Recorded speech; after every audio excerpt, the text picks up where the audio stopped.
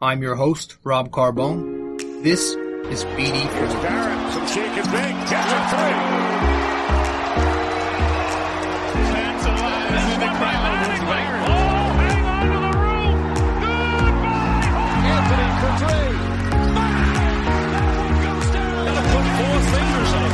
When Torres comes to the plate. The wall. Out here, this one comes over. Got it. Yankees win. You know, I was going to wait and keep following track and do the every 2 games thing in the playoffs as well. But I need to vent, man. I need to vent. That one took a lot out of me. I told myself I'd take the 2 full days to cool down and not do anything Knicks, not think about the Knicks, not talk about the Knicks. So I waited so long to write that recap. Let me rephrase that. I only waited so long to write that recap. I need to vent. I need a vent. When I think about it, it helps me. When I talk about it and express my frustrations, it helps cope. I'm not one of those guys, as much as I try to, who can just say, all right, let me take a break and come back, and I'll come back for game 2 in a couple days. I tried it for about a couple hours the next day, and then I was like, oh, you know what? I have to fucking vent. So I wrote the recap on that game, and now we're recording the podcast after just that game 1. So maybe we'll do this. Maybe we'll see. Hopefully we have time. It's going to be tough, but maybe we'll try and do podcasts every single game. Because with the layoffs in between games, it's possible I can get it out. I'm recording this one Tuesday, May 25th. So by the time you're listening to this episode, it's Wednesday, May 26th. Obviously the day of game 2. Later tonight for you. It's a tough loss. You know, it's one that I slept on, and I had dreams about I had nightmares about the fucking game. So much that I have a tough time right now celebrating Julius Randle's Most Improved Player award that he won. I should be happy for him and everything, but anytime I just think about the Knicks, I just keep going back to that game 1. I can't think about the regular season anymore. It's not, it's yuck to me. I'm so focused on the now right now. It's hard for me to celebrate it, but I need to, congrats to Julius, because he very much deserved it. And I want to make one thing clear, not that anybody reads my tweets, but I did put out a tweet. It was supposed to look sarcastic, but I feel like it came across as dickish. But I said, now improving game 2. Congrats. it was supposed to just sound like a joke. I was being sarcastic, but I don't want it to seem like I'm just being a spoiled Knicks fan, if that's even possible. But no, I'm very happy that he got it. It was very much deserved. He is the main reason why the Knicks are here. Tom Thibodeau, obviously, which he should definitely get consideration for Coach of the Year. I know Monty Williams won the Coach of the Year, which was a little bit of a different award. But it was awesome to see him win that. But again, I just had so much focus on game 1. It's hard for me to go back to the regular season and think about that for a second.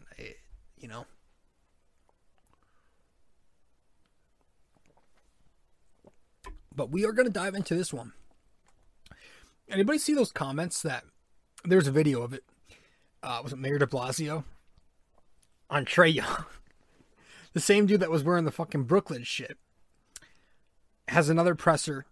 Was it earlier today or maybe yesterday, where he's wearing Knicks shit and he's talking about, hey, Trae Young, buddy, you're not going to do that in this town. No more flopping.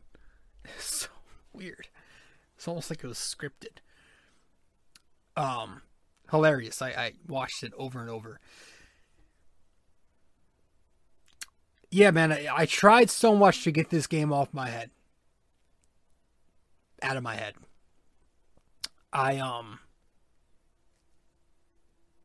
went outside. We've had nice weather lately. We've had sun lately. That's what I want to say. Because like nice weather to me is probably it's probably not what nice weather is to you. To me, nice weather is any weather. I love Mother Nature. I love the rain. I love the snow. I love the cold. I love the warm. So I really don't mind any kind of weather. But, we had sunny weather. That's nice weather to most normal human beings. And people are always complaining about the weather. You ever notice that? Like, people are always complaining about the fucking weather.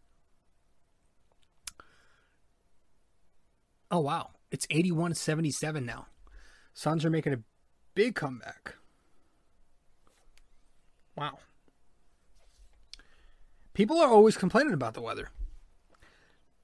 There's a really funny Louis C.K. bit I think people should definitely check out.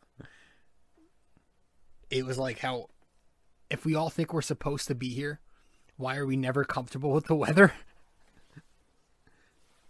It's really funny. Look it up. It's like called I forget what it's called. It's called like White People or something. Something about Native Americans and I don't know. You'll find it. But seriously, it'll be like December 15th and somebody will be complaining about the snow. Like, dude, it's supposed to snow. When's the warmer weather? The warmer weather comes in the summer. And then the summer comes and we get the warmer weather and now you're complaining that it's too fucking hot. Well, it's June. You asked for this back in December. You people are never comfortable. But I tried going outside, getting my mind off that game. And again, I couldn't. I just had to go right back to my tablet and type up the recap on the Knicks game 1. In my tablet, I spilled coffee on the type cover. So it's like all messed up. Half of the keys work, half of them don't. And some of the keys that do work are like not working properly. Like you'll press down the I key and the T button shows up. And so I have to like type on the touchscreen. It's a pain in the ass. I have a Surface Pro. So I've got to buy a new type cover, and those things are a ton of money to begin with, but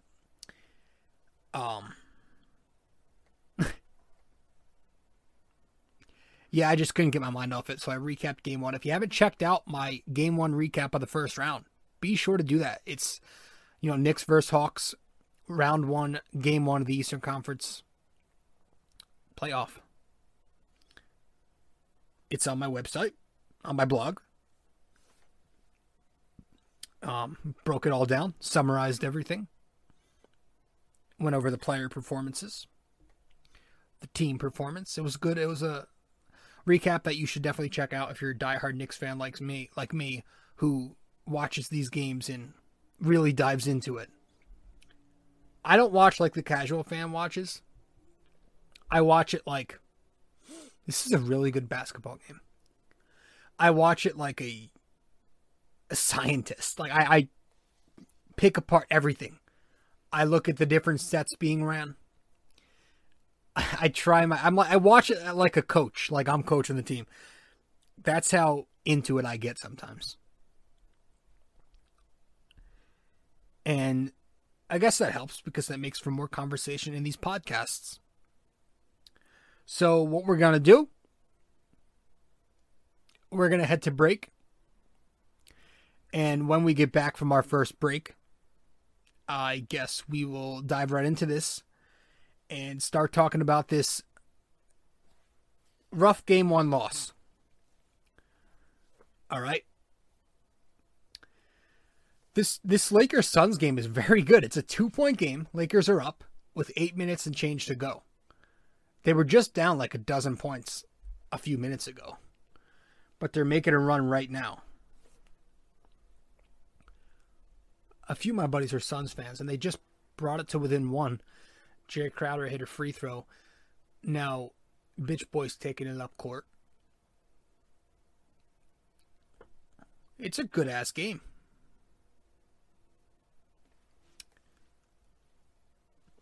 If the Suns take this one, man, Lakers are in trouble.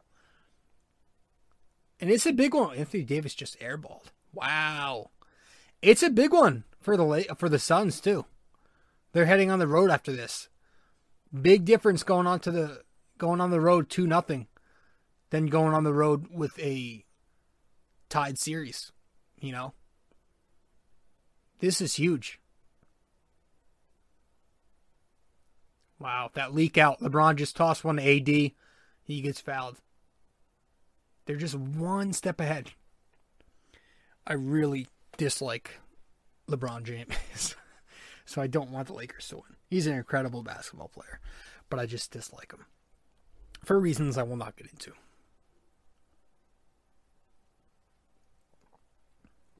Now, let's get to break. Sorry. Let's not waste any more time. Any more of your valuable time. Not like anybody is listening to this. This is just me talking to myself. But if by chance there's anybody, I appreciate you stopping by. I am your host, RJ Carbone. This is episode 250 of the podcast.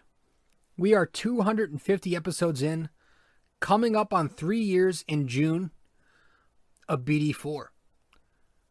So welcome to BD4 if you're new,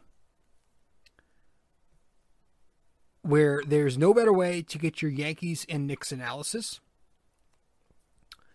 And if you're somebody who's been here before, welcome back. But if you are new, be sure to subscribe to this podcast. We do episodes on the Knicks every 2 games, and we do episodes on the Yankees after every series. You can subscribe to the podcast on YouTube if you watch it. On YouTube, you can subscribe to it there. But you can also listen to the podcast and subscribe to it on, the other feeds. It's a tie game. On Apple Podcasts, Spotify, SoundCloud, Google Podcasts, Anchor, and many more platforms. And I also have a blog where I recap every single Knicks game and Yankees game. Now, we've been busy lately, so I've missed some, and I've been late on some, and some I've had to combine into one. But, again, when the NBA season ends, we'll be freer with our time and such. So, if you haven't subscribed to the podcast and to my blog, and if you haven't followed me on social media, do that. All that information that I just told you can find on my Linktree at linktr.ee/RJ Carbone. And so with that, we're going to head to our first break, and when we get back, we'll get right into this game 1 of the Eastern Conference first round, Knicks-Hawks.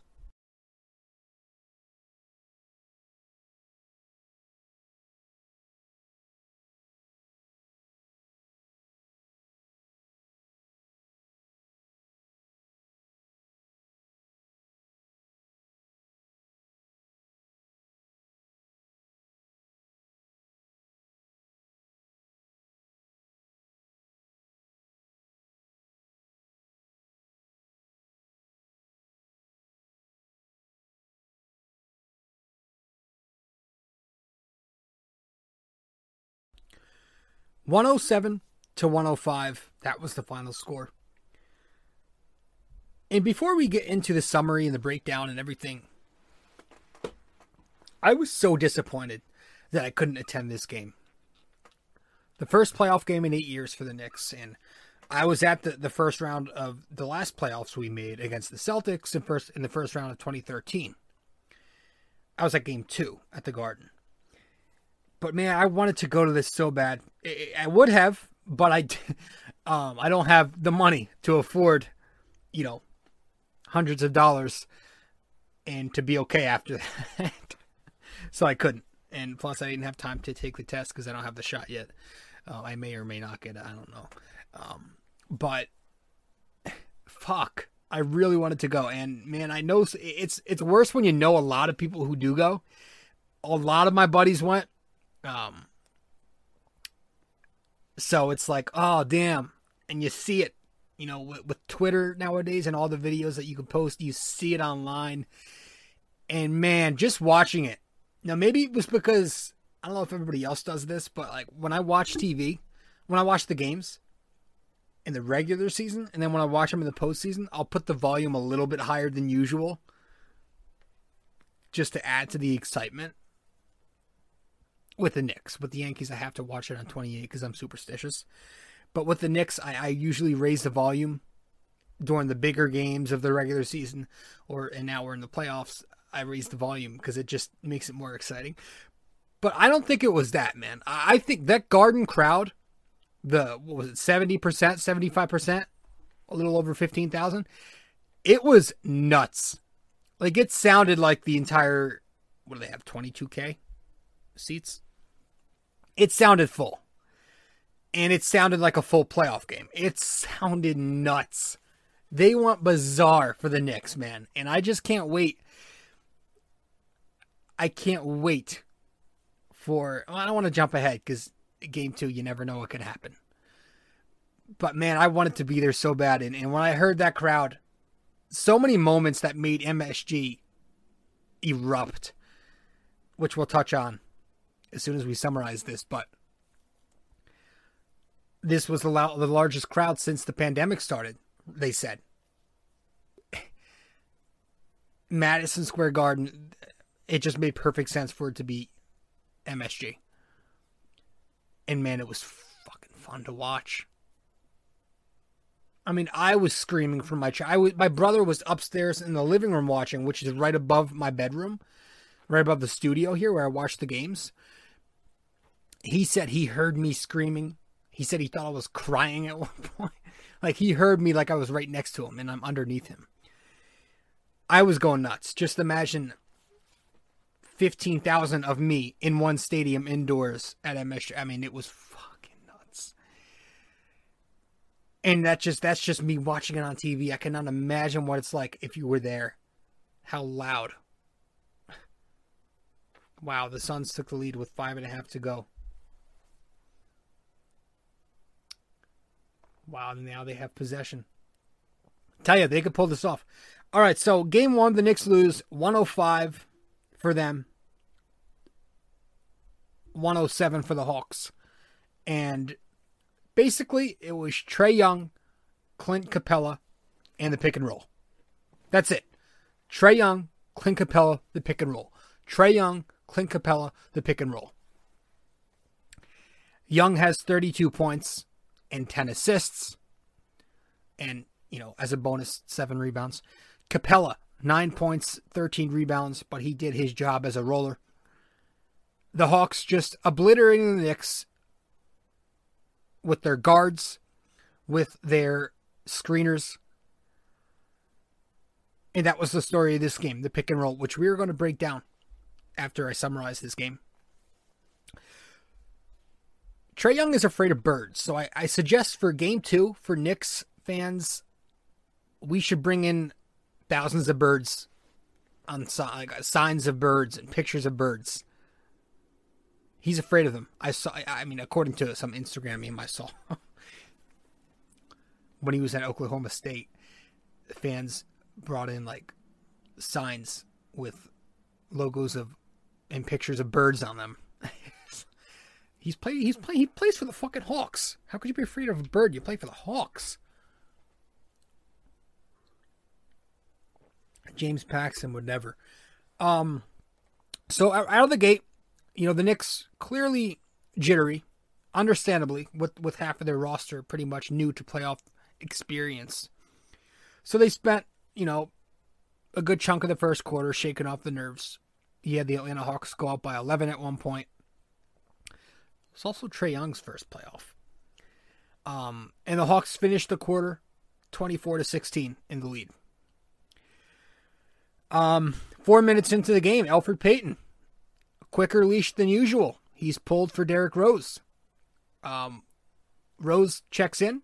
He gets the Knicks going by pushing the pace with some tough finishes in transition. Some nice takes in the half court as well. And, once the second unit, the rest of them checked in, that's when MSG just erupted. Obi Toppin had his moments. And with Atlanta's point of emphasis on neutralizing the Derrick Rose drive, it opened the floor it opened up the floor for Emmanuel Quickley, who came in and just started slinging bombs. He had a pair of triples from deep in that second quarter that just got MSG on their fucking toes. In the air. And so behind the second unit, the Knicks come within striking distance at the half, down just 2 points.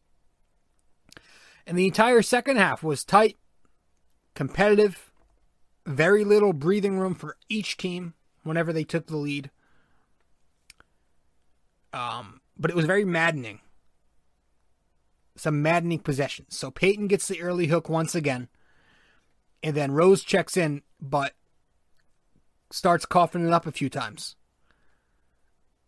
And a few turnovers in a row. Atlanta, just way too many baskets off leakouts. And just killing us in transition. Then you had RJ Barrett find a rhythm. He got it going. He connects for three. Then he starts bullying his way into the lanes. And, he gets some really nice transition finishes. He had that poster. He put Bogey on a fucking poster with that left-handed slam on the break. That got the Garden going. And the Knicks enter the fourth quarter up 73-71 in thanks to RJ Barrett's big quarter. But that was nothing compared to Triple B, Big Bucket Burks. Alec Burks scoring 18 points in quarter four. This guy was incredible. He's a veteran, man. But he's a damn good one. Excuse me. He's drawing contact. He's spotting up. He's hitting tough MJ fades. Pull-up jumpers from both levels, inside and outside the arc. He and Derrick Rose hit the biggest shots of the night for the Knicks. You had, with 1 minute and change to play, Derrick Rose kicks it to Burks from the lane, who shot faked into a baseline jumper to put the Knicks up 3. And then moments later, Atlanta takes the lead, a 2-point lead. But then you have Burks driving baseline, dishes off a shovel pass to Taj Gibson, and Gibson throws out to Rose, who's at the top of the key. Rose drives middle, and he connects on a floater to tie the thing up. The Garden fucking shook again. The building shook. The floor shook. They even said it in the presser. I think it was Obi. The floor shook. And then, we get to it. The play heard around the world, right? Nate McMillan calls a timeout. Tom Thibodeau checks in Frank, knowing damn well that McMillan obviously will go to Trey here. And then it all happened. The Knicks let Young drive right, and he finished with the floater with 0.9 seconds left. It was tough. Frank had help in the middle with Taj right next to him.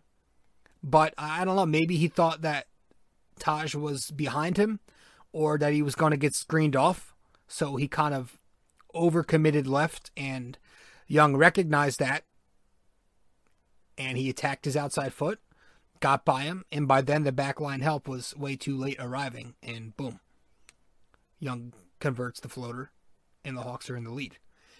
This time, Tibbs calls the timeout, and out of the timeout, what do? We do the usual, because, the Knicks in late game execution are just so superb and definitely not predictable. They go to Julius near the elbow, and we can't even get the shot off once again. And the buzzer sounds, and the Knicks lose. And Trae Young doing his fucking Reggie Miller shit, and, wanted to punch him in the mouth. And so to all the people calling this Knicks team the 90s Knicks, no. I'm telling you, he's not walking off the court doing that shit. Making that gesture. If this was the 90s Knicks, somebody made a funny comment on Twitter, he'd be hanging in the fucking rafters. He'd be laying on his damn back. He'd be going off the court in a fucking wheelchair if this was the 90s Knicks. But he didn't. he walks off the floor cocky as ever. And he deserved it. I mean, that must have felt amazing for him. But how many times do we see it, man? Tibbs going to Julius for the final play. And Julius has not been Mr. Spectacular in the clutch this year. The guy needs to open up that playbook and become less predictable and more creative. That's the bottom line. And, don't have your hottest shooter be the inbounder there. I mean, Alec Burks was 9 for 13. He just scored you 18 quick points in that quarter. And Julius Randle, outside of that one three-pointer he hit late, was 6 for 23 and gave you 0 production or 0 efficiency. That's not the right play there. You got to go to Burks. You make him inbound it. At least use him as a decoy if he's not going to take the shot. At least don't inbound with him and use him as a decoy or something. I don't know. And then you rewind. We could talk about the Trae Young play again. Frank, ice cold. The guy played maybe 45 seconds, a couple of possessions heading into that one. There was that last possession, but the two at the end of the first half when he switched both times anyway. He came into that one cold. There was that tweet by Tommy Beer, who I thought made an excellent point. If you're going to play Frank, I'm paraphrasing, but he said if you're going to play Frank in the most crucial possession of the game, it's a little odd that you didn't play him more than a minute. If you're going to play him in the most important possession of the fucking ball game, why aren't you playing him more than a minute in a game where Trae Young scores 30 fucking 2 points? Wow, the Lakers took an 8-point lead with a minute and a half left. Damn. So, I had a problem with that. Going to Frank, ice cold, putting him in a pressure cooker. He's at least play him before that. I understand he's your best defender, so I can't say I hated the move at the time, but I understood why he didn't exactly get the stop. He got burnt. He played not even a minute. It's hard to do that, going up against one of the best point guards in the game and expecting to stop him in your first fucking playoff game where you're sitting on the bench ice cold all game. In the last play, no. Just some questionable decision making that didn't pay off by Tom Thibodeau at the end there. So we go over these player performances. Knicks starters were all negative in plus minus, and the entire bench unit was all positive outside of Frank. But the one starter, we had a lot of starters, like I said, who just didn't play well. Of the 5 starters, you can't really, it's hard. I guess the worst, but he played Elfrid Payton was bad. He was 0 for 3, 0 points, 0 boards, and assists, 8 minutes played. He doesn't deserve minutes anymore. I've had it. You've had it. We've all had it. Kenny Smith even called him out on it at halftime. And it's so clear. He doesn't give you anything. And obviously, 8 minutes is not much time.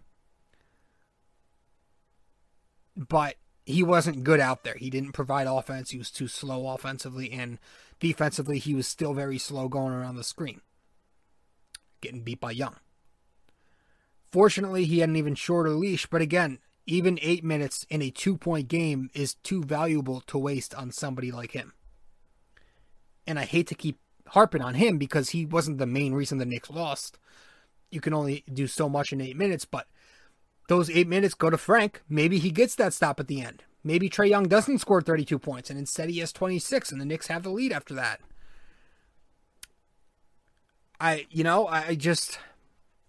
It was tough. Reggie Bullock wasn't great. 6 points, 3 rebounds, 0 assists, 3 for 9 field goals, 0 for 5 on threes. After being on fire at the end of the regular season, he was a complete no-show in this game. If he connects on maybe just one 3-point shot, the score is in the Knicks' favor, right? His defense was not the same either. but he just didn't play enough minutes. He only played 19 minutes, so he didn't play enough to make a true impact. Would have been nice to get him going. I was calling him a key piece to this team in the postseason heading into it. Said he was going to play a huge role. Hopefully he bounces back. RJ Barrett.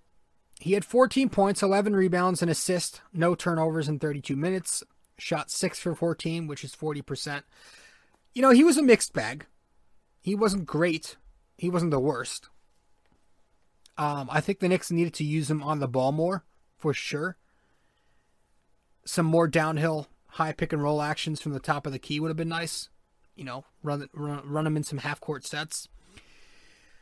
And the Hawks, you know, they hid Trae Young onto RJ a few times, so you would have liked to exploit that. But RJ's on-ball opportunities decreased in the fourth quarter. They ran him off the ball and catch and shoot, and, you know, he was just 1 for 6 on those threes. And then there was that call on RJ at the end by Tony Brothers, which was complete bullshit. Trae Young with an egregious flop to get that whistle. Minimal contact that he sold. Something you don't call on the home team at that point in a playoff game. And they did. So, great job, brothers. Randall had 15 points, 12 rebounds, 4 assists, 3 turnovers in 36 minutes. He shot 6 for 23. He was 2 for 6 from the 3-point line, and he was 1 for 2 at the charity stripe. Wasn't a good game. He said it, he admitted it, and he was right. He saw a lot of switches, and he had some mismatches on him because of that, but the shot selection was very poor, despite that. He took the shots he should not have, and vice versa. Settled for way too many difficult jumpers, turning around, fading away. And again, he had quite a decent amount of mismatches on him all game. He was just overreading Atlanta's line of defense. I think he was just anticipating the double, reading those extra layers of defense in the passing and driving lanes. And so that way he was kind of hesitant and too passive and didn't exactly know when to shoot. I don't know. Again, he did make the big three-pointer with minutes left, but that was about all, you know. And on the other end, his defense was, he got pretty lazy at times. Pretty slow. But if you want to spin it positively, I know people like to, the Knicks only lose by 2 points when Randall is off badly. So I guess that's your positive indicator heading into game 2, is that there's a good chance he bounces back. I don't know. I don't like stats like that because it's not always correct. You know, saying we only lost by 2 in a game when he was off. All right, so what if he's on and then somebody else is significantly off? You know, we just got to play better. Nerlens Noel. 6 points, 3 rebounds, 1 steal, 2 blocks, 24 minutes played. Looks like Phoenix might lose this. Noel spent a lot of the night playing back, trying to contain Clint Capella, which he did. You know, those rim runners give us problems, and you know, we all know Clint Capella, fucking 25 and 20-something last time he played us. 25 and 22 game, something like that. He was just all over us inside. But yeah, he had to play back a lot. And, you know, I think going into game 2, seeing what Trae Young did to us, do we adjust? And do we have Noel stunt more in the second game? And do we play him higher up? Something to think about. You know, can he recover hard enough? If he does play high up, can he recover hard enough to close out on Clint? We go to the bench. Alec Burks, 27 points, 3 rebounds, 4 assists, 1 turnover, and 26 minutes. He shot 9 for 13, 3 for 5 from the arc, and 6 of 8 at the stripe. He was the best player on the floor for New York on Sunday night, far and away. He was solid in the first 3 quarters, but the fourth game and he just fucking erupted. You know? Playing smart, efficient basketball. Scoring. Assisting. Drawing contact. The jumpers, just putting pressure on the defense consistently. Should Alec Burks have gotten more than 26 minutes if he scored 27 points? Maybe.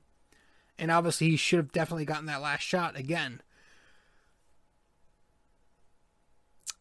Something to think about. Again. Derrick Rose, 17 points, 5 rebounds, 5 assists, 38 minutes. He shoots 8 for 16, 1 for 4 from 3. Doesn't get to the line, which I found a little interesting because, there were some no calls there. Rose and Burks combined for 44 points on 17 for 29 shooting. Rose provided that first half spark when he checked in for Elfrid Payton. The Suns they're about to lose. Damn. Yeah, he added a pace to the game. He was, added a flow to the Knick offense after that slow start by getting into the paint with ease and transition. He hit that clutch floater at the end. Garden went nuts. He had a good, solid game, but the downsides were, again, the ball protection, 5 turnovers. The pick and roll defense was pretty poor by Rose. And he almost logged 40 minutes in this one. So, and it was 40 minutes where he had to do a lot. He had the on-ball responsibilities offensively, while on the other side of the court, having to chase around Trae Young. So, it brings up the question, can Derrick Rose sustain this workload and still give you the same production? Maybe some solutions here are to, in order to keep Rose's legs fresh, if we're going to continue to minimalize EP's minutes, does Frank get more minutes? Does that help Derrick Rose? Does maybe we, give RJ and IQ some more of the lead ball handling role? Maybe that helps. IQ was good.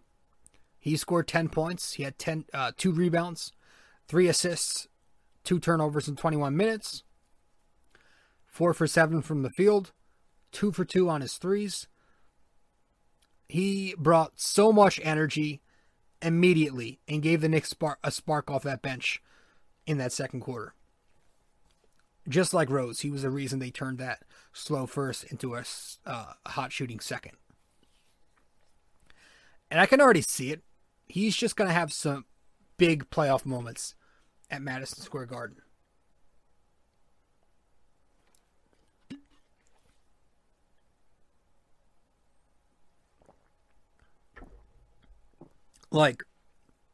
I can see it. He's that type of player. He is a guy that gets the crowd going with his range. I would have liked more attempts from him, being how hot he was in the second quarter. And definitely some more on-ball opportunities from him, considering how, again, crucial he was to that little mini comeback in the second. But he was relegated to an off-ball floor spacing role in the second half, used as more a distraction. But yeah, it would have been nice to get him some more shots up. He and Burks were the only two to shoot the 3-point well for the Knicks. They were combined 5 for 7 from the arc, while everybody else was 5 for 23. So, yeah. Our other rookie, Obi Toppin, had some moments. 5 points, a rebound, and assist, 12 minutes played, 2 for 3, 1 for 2 from 3. He had that dunk off the baseline screen and roll feed from Burks in the second quarter. MSG went off the rails fucking wild for him there. That may have been the loudest. That was, I think, the loudest they got in the first half And then the second half game, you had the RJ dunk. And then the fourth quarter, there were some big moments. But again, he only got 12 minutes, despite Julius struggling because he's just undersized against that Atlanta front court. And we're going to get to some of his defensive lapses in a little bit. Yeah, it's over. 109-102. Damn. Suns lost.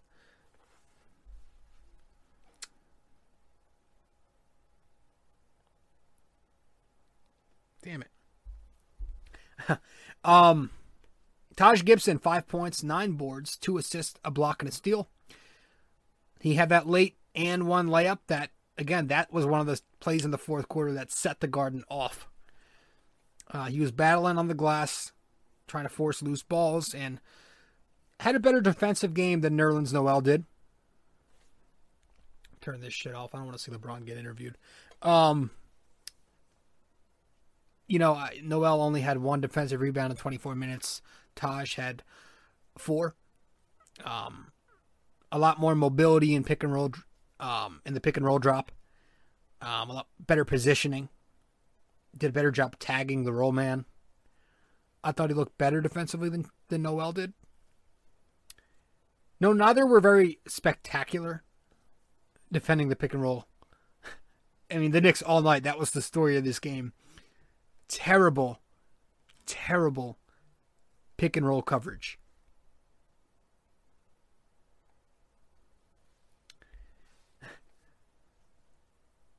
Just clearing all this space for Young to go to his right. And it's so tough because he's such a dynamic point guard that, when we were collapsing on his drives to help, it then left us susceptible to these wide open shooters on the corners and on the wings. But if we stayed home, he'd just beat us in single coverage in the lane.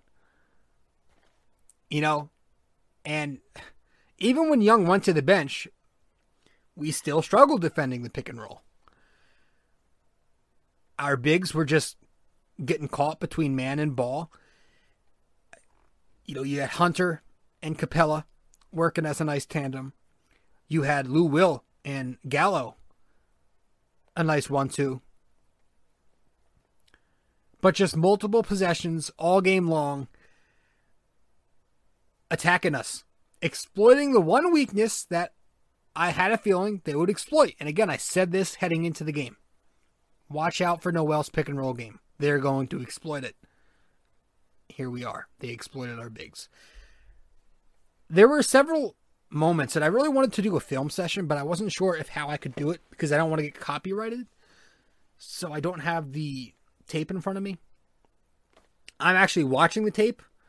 I'm watching some of these possessions on the screen, but you can't see it. But, there were moments. There was the 9 minutes left in the second quarter. Taj got caught. There were 7 minutes left in the second quarter. You had Noel shading to Capella on Trey's drive, and he just gave Trae Young way too much room. Ball went up. Floater went up, and it was good. And then there were a few instances towards the end of the second quarter where Noel did an excellent job in drop. He reads the pick and roll. He stunts to help, and then he either recovered in time to protect the rim, or if he didn't, again, he just stepped into the guard for the contest. But it wasn't often, because you have to, again, it's tough because you have to worry about Young and the many things he can do when he drives, and then you have to worry about containing Capella, who just went off on you a few weeks ago. And rim runners give us issues. So it's tough. You had the 7-minute mark in the third quarter where RJ had to stay home on Bogey in the corner pocket ball side. Then you had Randall, who's in no man's land. I don't know what he was doing on this possession. And then Noel playing back after tagging Capella pre-roll at the top. And then on the weak side, you had Reggie in the other corner staying home on Hunter. He didn't stunt. And Hunter's got a pretty slow release. I would have liked if Reggie hedged off a little bit, but he didn't. Knicks had no help there. Young gets the easy bucket. 10 minutes left in the fourth quarter. Another possession I want to point out. Atlanta does it a couple times. They put Obi Toppin in a pick and roll, knowing very well of his issues defending in space. Lou Will kicks it to Gallo on the pop for an elbow 3. Obi's late closing out as he was trying to trap Lou Will. Bang. And then the Hawks tried exploiting Obi whenever he shared minutes with Gallo a few times. It was just a matchup advantage for Atlanta. You had, with 8 minutes and 45 seconds left in the fourth quarter, Obi loses Gallo again up top, trying to trap Lou Will once again. This forces Burks to cheat a little bit from the weak side corner to help onto Gallo. Gallinari, that is. And then Lou Will makes that read, dimes it across court to Bogey in the corner, and Burks is late recovering because he's got to help on Obi's guy. Bang. 8 minutes left in the fourth. You've got Rose. He gets lost on a high ball screen, ends up on Lou Will's hip. Randall gets lazy on that same screen, trying to trap, but it was a pretty lazy attempt. And then Lou Will comes off that screen, blows by the both of them, and he finishes as Nerlens is too late on the help by then. And then at the end of the game, you had those 3 consecutive possessions where the Hawks ran those double drag screens on us. You had about 4 minutes left. Capella screens Burks off of Young, who now has space. Bogey then screens off Taj, so he loses Capella on the roll. So now you have IQ as the only backline help, as Trey just lobs it to Capella for the alley-oop finish as he's too small to defend him. The very next possession, another double drag screen. You have the screen where RJ's trying to help on the lob. He sags, Trey makes the read, and he finds an open Bogey in the corner because RJ's trying to help. Bogey ended up hitting 4 triples. I think he scored 18 points. And the Hawks run a third straight set. You got 3 minutes left in the fourth quarter. You have Trey Young finding Hunter, popping, bang. Atlanta's up 97-93. Then about a minute later, 2 minutes left, the Knicks are up 98-97.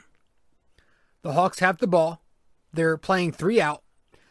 They've got Capella as the screener at the top of the key, with Young as the ball handler. He gets to the rim with no resistance. You have Randall getting lazy again. Very lazy. Burks is late on the help from his corner. Taj is left alone in the last line of defense, cannot stop the ball. Young converts another runner, and that's an and one. So many instances throughout this game where the Knicks were just caught in the pick and roll. They just weren't quick enough. They couldn't rotate quick enough. They couldn't close out quick enough. They were either over helping or they were staying home and were beating single cover. It was just, it didn't work out. It didn't work out. It was difficult to watch.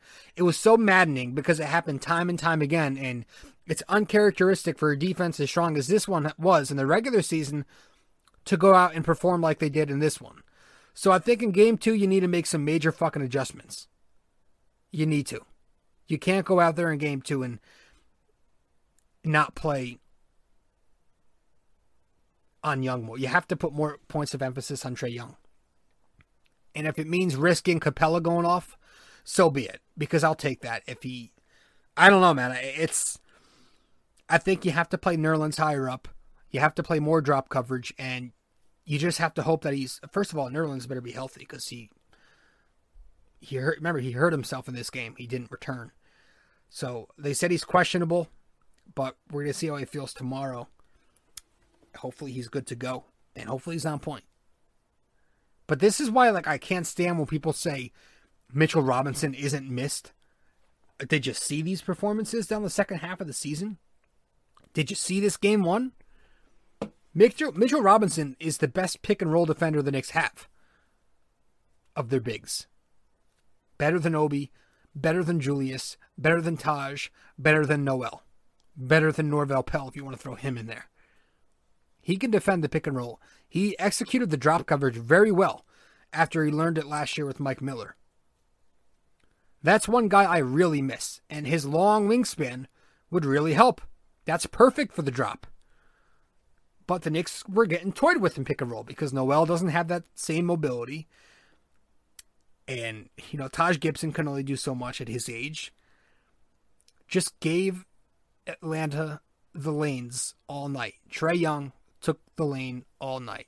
Never took away his right. Never forced him left. Looked like Frank was trying to make him go left at the end, but again, Taj was there. They had some miscommunication. I don't know what it was. Got to go back and look at it, but yeah, this was the story of the pick and roll. That's how the Knicks lost this game. We'll be right back.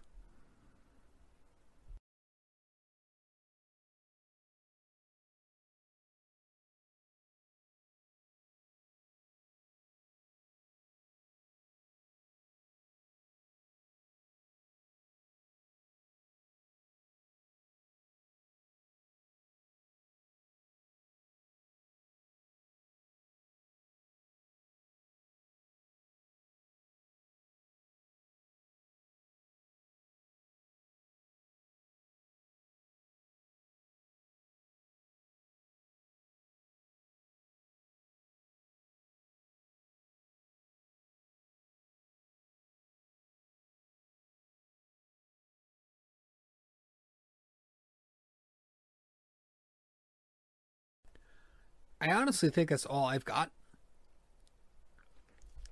I just hope he bounced back in game 2, and I hope Reggie bounces back. I hope that Julius bounces back. I hope RJ is a little bit better.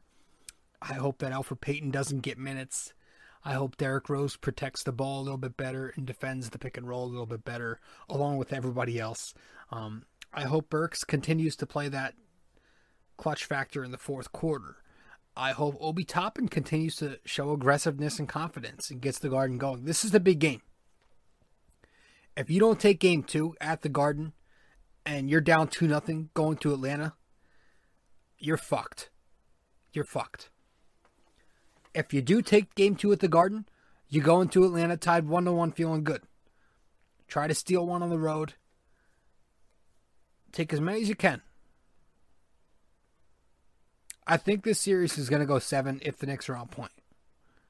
If they're on point, I think it goes 7. And I've been underestimating them all season. I get it.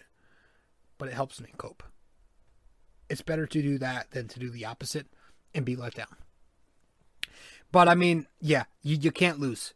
Tomorrow, game 1, they were saying, I think they said in the pregame, 75% of game 1 winners advance.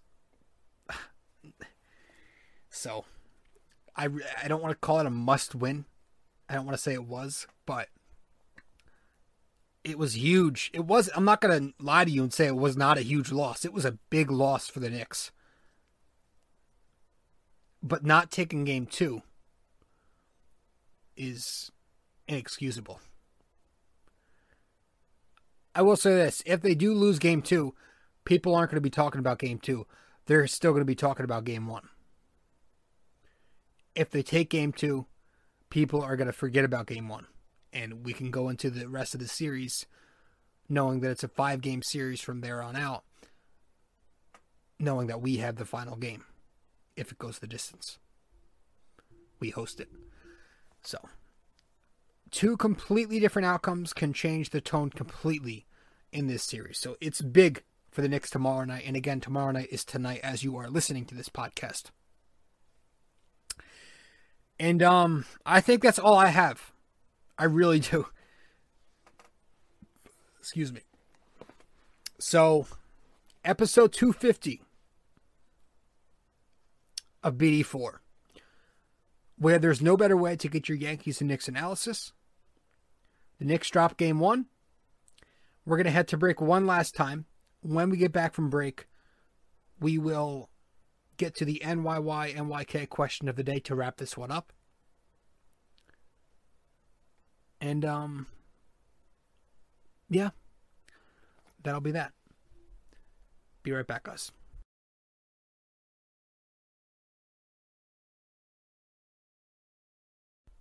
Hey, guys, if you haven't yet, be sure to download the Anchor app. And if you don't have the app, you can also just go to anchor.fm.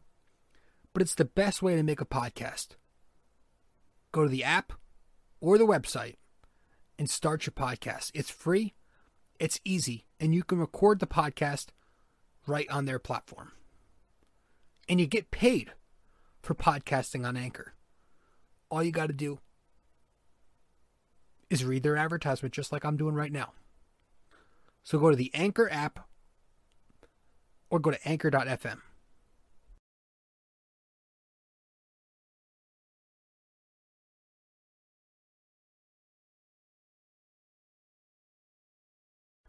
Hey guys, if you haven't yet, be sure to subscribe to this podcast, be sure to subscribe to my blog, and follow me on my 3 socials.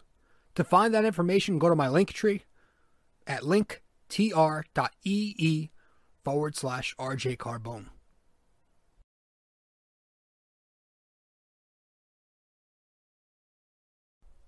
So, last time out in the NYY-NYK question of the day, for episode 249, we were covering the Yankees-White Sox series. So I asked you, how many Yankees homered at least 20 times in the 1961 season? The answer to that question, 6 different Yankees homered 20 plus times in the year 61. It was like Mantle, Maris, Bill Skowron, Yogi Berra, a few other guys too. So 6 different Yankees. But tonight's NYY-NYK question of the day for episode 250 of BD4. The Knicks scored over 100 points in the first game of the playoffs on Sunday. How many times did they score at least 100 points in round 1 of the 2013 playoffs? All right, so one last time. The Knicks scored over 100 points in the first game of the first round on Sunday. How many times did they score at least 100 in the entire round for the 2013 playoffs? I guess for a hint, I'll tell you this. It was a different game back then, even in 2013. All right, guys, thank you so much. I appreciate those who've tuned in. And if you're new here, be sure to subscribe to the podcast. Again, you're listening to BD4. You're watching BD4, where there's no better way to get your Yankees and Knicks analysis. If you haven't yet subscribed, be sure to subscribe to this podcast. You can find us on Apple Podcasts, Spotify, SoundCloud, Google, Anchor, and you can watch us on YouTube. Plenty more podcast feeds where you can listen to us on. And if you want to keep up with us, we do Knicks episodes every 2 games and the Yankees episodes every series. And if you haven't followed or subscribed to my blog, we recap every Yankees and Knicks game on there. And you can also follow me on my 3 socials. All that information is on my Linktree, linktr, linktr.ee/RJ Carbone. Once more, linktr.ee/RJ Carbone. That is my Linktree. That'll take you to all those links. My social, the blog, and the podcast. Guys, thank you so much for tuning in. One last time, I am your host, RJ Carbone, and this is episode 250 of BD4. Crazy, man. It's almost June 1st. So that would have been interesting. That would have been really cool if it was June 1st and episode 250 came out exactly 3 years of podcasting. It would have made perfect sense. Oh, and actually it would have made even more perfect sense if it was episode 300 that came out on the 3rd year. But, I don't know what I'm saying. Game 1 is in the books. The Knicks lose 107-105. Trae Young goes off. Can't stop him. The pick and roll is too much. It's like we had 18 Enes Kanters out there, or 15 Enes Kanters out there. The big 15. But it's all right, I guess. Well, it's only all right if we bounce back and win game 2. Guys, thank you so much. Yeah. Gonna edit this. Then I'll put it up and hopefully you're listening to it before the Knicks begin their game 2. Otherwise, it's a pretty useless episode. So.